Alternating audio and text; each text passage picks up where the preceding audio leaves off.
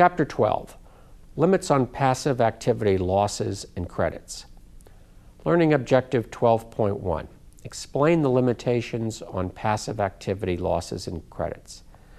In this chapter, we're going to examine the abuse Congress was trying to curtail through the passage of the passive activity loss rules. We'll also look at the classification system of income into three categories: portfolio, active, and passive income. We'll also look at the implications of the operation of these rules for rental activities and other types of endeavors. And we'll conclude with an examination of the operation of the active participation exception rules for rental activities. Let's talk about the abuse. Prior to the enactment of the passive activity loss rules in 1986, a significant tax shelter industry existed. Many limited partnership interests were generating tax losses greater than income. The limited partnerships were availing themselves of entirely permitted deductions for depreciation and interest expense. These tax losses were sheltering the salary and investment income of taxpayers, especially those in the highest brackets. A simple example. Imagine a taxpayer with a salary of $250,000 and taxable interest income of $30,000, and the taxpayer's investment in a limited partnership interest was showing a loss of $80,000 prior to the enactment of the passive activity loss rules. Here, the taxpayer would be allowed to reduce his gross income by the full $80,000. Congress was quite concerned not only with the increasingly substantial revenue losses from these limited partnership investments, but also concerned that the code was subsidizing what was increasingly becoming unproductive and unprofitable activity, which resulted in the overbuilding of real estate in many large cities. It was possible, in fact, in some cases, for an investment to make money for an investor, even though it would be years before a true economic profit were realized.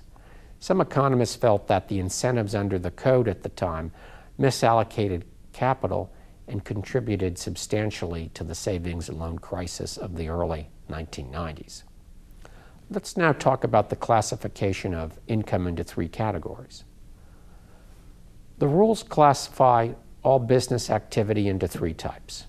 First, there's portfolio income, dividends, interest, royalties, but not income generated in the conduct of a business.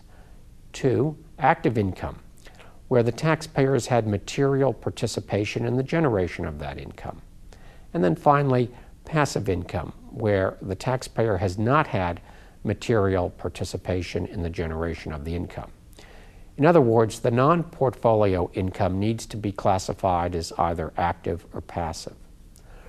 The rules in this area are generally designed to limit deductions with respect to activities in which the taxpayer does not materially participate.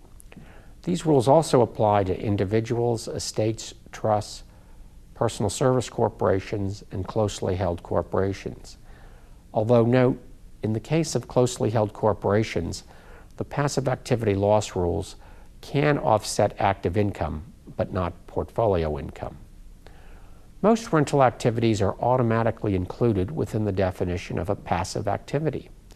The provision generally limits the deductibility of aggregate losses from all passive activities to the aggregate income from these passive activities. Any losses deferred under this limitation allowance will be allowable in the year the taxpayer disposes of the passive activity in a taxable transaction.